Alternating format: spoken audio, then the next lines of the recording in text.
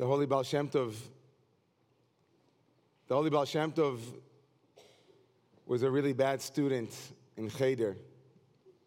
He didn't like going to school. And the Baal Shem Tov said about himself that he used to go to school late, or when he would go to school, he would run out of school and go into the forest because he couldn't stand sitting in a classroom.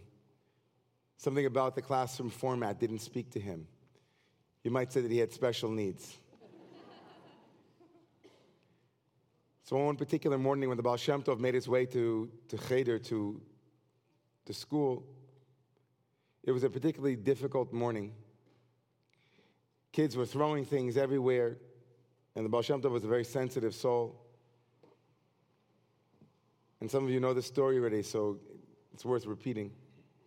The Baal Shem Tov ran out of the classroom and he ran into the forest, and he just couldn't get over how much discord there was, dissonance in school. It didn't feel like a place where he could connect with his heart, with God. And so at a very young age, sensitive as he was, he went out into the forest. And as he tells the story, he was standing in the forest crying when he felt a tap on his back. And he turned around and it was a very old man, and he'd never seen this man before in his life. And he asked him who he was, and he said a name to him. And he was a little bit scared, and he said to the Baal Shem Tov, he said, Yisroel? He said, Sruli? He said, it's okay, don't worry. He said, I know what was happening in school. And I've come here to give you a blessing. So close your eyes, he said. So little Yisroel, the Baal Shem Tov closed his eyes. He was a little bit nervous, and he closed his eyes, and the stranger put his hand over the Baal Shem Tov's eyes. And when he opened his eyes, the man wasn't there anymore. And he said that all he remembers the old man saying to him was, I bless you with Heilige Augen. I bless you with holy eyes. And the Baal Shem Tov said that he went back into the Cheder. He went back into his little one-room schoolhouse.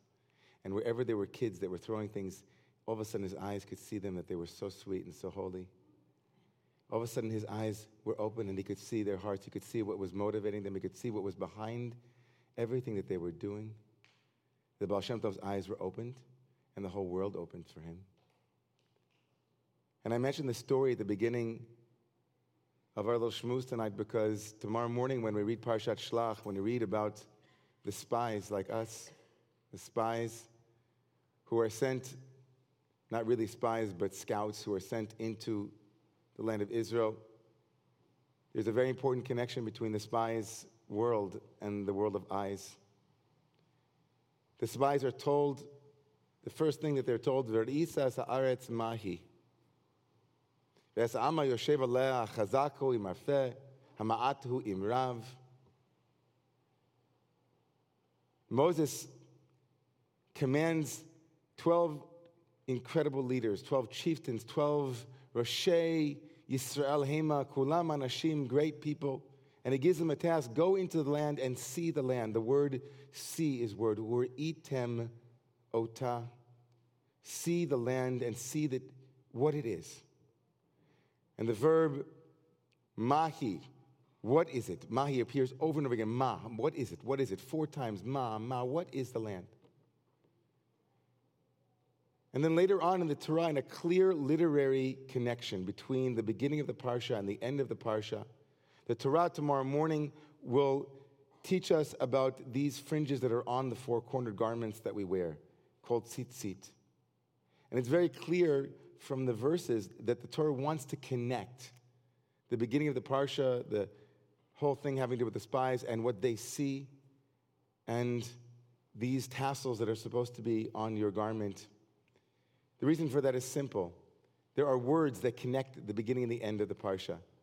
Uri'item is one, and you will see it is said both by the tzitziot and by the spies. And also the word latur, which means to go reconnoiter, go and scout out the land. Right? I love that word, reconnoiter. Reconnoiter. Reconnaissance. That's the word used to describe the action that the tzitzit have on the individual who looks at them appropriately. You will not reconnoiter, you will not scout after your eyes. You will not be led astray. The connection between the spies and the tzitziot are powerful. What's going on? Yitzchak Arama in the Akedat Yitzchak, one of the great Rishonim, says that what happened in the sin of the spies, whatever that was, because in the story, honestly, it's not such a bad thing. Let's be honest. Nothing really happens. They come back. They lack a little bit of faith, but they tell the truth, apparently. They say something different than the actual task that they had been given. They've been given the task of going to see Ma. What is it like in the land? What's going on there? Come back and tell us the facts, Jack. You be reporter, says Akedat Yitzchak, Yitzchak Rama. Yatzu, they remove themselves from the world of being reporters to the world of advisors. They not only gathered facts about the land, but they also then gave Moses what they thought was possible. And that, says the Akedat Yitzchak, that's the spies' issue. They use their eyes in order to tell them what is possible, when all they were supposed to do was tell them what is. They were just supposed to bring back facts. What's going on? But they added their commentary. And in that moment, they revealed that underneath what their eyes saw, there was what their hearts were afraid of. It's such a powerful teaching for all of us, right? How many of us look out into the world and think that we are just gathering facts, right? We're just taking in the world as it is, mahi. I know that I was talking to somebody this week who said to me, you know, I've been having an issue in school. I'm a teacher. And on the face of everything, I'm looking at this child who's been very, very difficult. And if I just report on the facts, right, I can't help but hear my own judgments as I write them down. Why is he so disruptive? I wish that he wouldn't be so disruptive. Why is he so impatient? Teacher was telling me that as she recorded what was, she couldn't help but see that she was so far from really seeing what was happening because there was a layer of her perception that was being colored by what she wanted or didn't want. Her desire was getting in the way. Uritem et haaretz mahi, see the land and tell us what it is. What's the nature of the land? What's it all about? And then we'll decide. We'll remind ourselves what it is that is possible for us. It's so important when we look out into the world to be able to distinguish between what is and the agenda or the fear or the places in us that are triggered that we bring to a situation that color the land that is promised. Here they are, the Israelites, right? They have a promise from God. They're so close, and they slide away.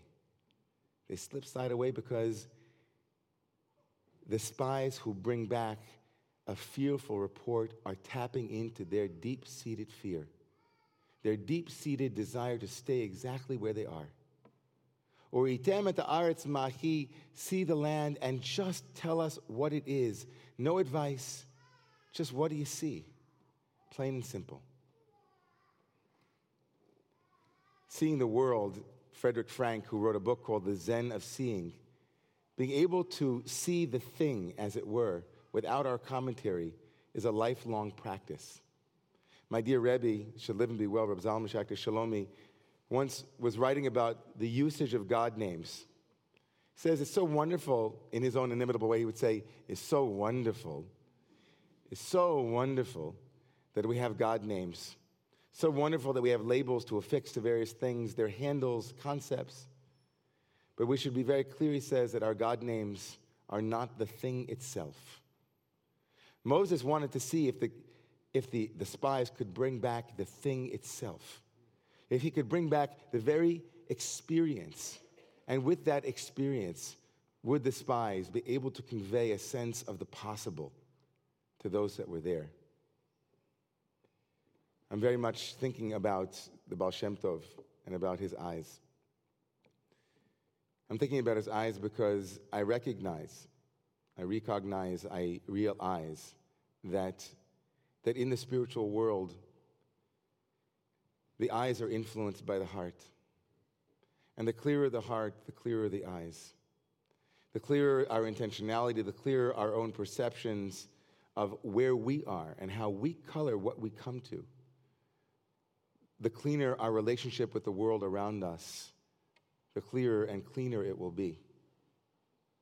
Spiritual work, more often than not, is the process of returning projections that we've placed onto the world back to where they belong inside of us.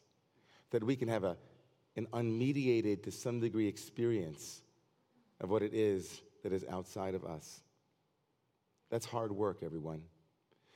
There is such a small gap between what we see and how we experience it. It's the deepening of that gap, the spreading it out wider so that we can actually know what film, what screen we place on the reality that we see that will actually give us access to the world to some degree as it is. I think that's what's motivating the connection with tzitzit. Tzitzit, these poker outers, as they really mean, tzitziot mean things that poke out. These tzitziot, these poker outers, are telling each and every one of us to develop the quality of looking at something, right? Something like this wonderful visual aid. Uritem oto, see it, see him, see it. See it without all of your projections. See it without all of the places that you bring that cover. Allow that which is underneath, which tzitziot are, to come forward. I just wanted to share that with you this evening. And I want to call forth tonight and pray, not only through the words that I've shared, but also in my own heart, that those in our community and those whom we know whose perceptions are limiting their life in some way, whose perceptions are in some way blocking an innate faith that they might have in themselves or in a given situation that they're in, that those in our lives whose hearts are full of fear, and because of that fear they're seeing a world that isn't friendly and isn't safe and secure, that those hearts will be softened. They'll be emboldened and strengthened to be able to see a world that is as it is, a safer world. God should bless all of those who are in need of that this evening in the honor of the tzitziot, of the uritem otam, uzachartem et kol mitzvot Adonai. May we remember the places of courage that we have within ourselves, and let us say amen.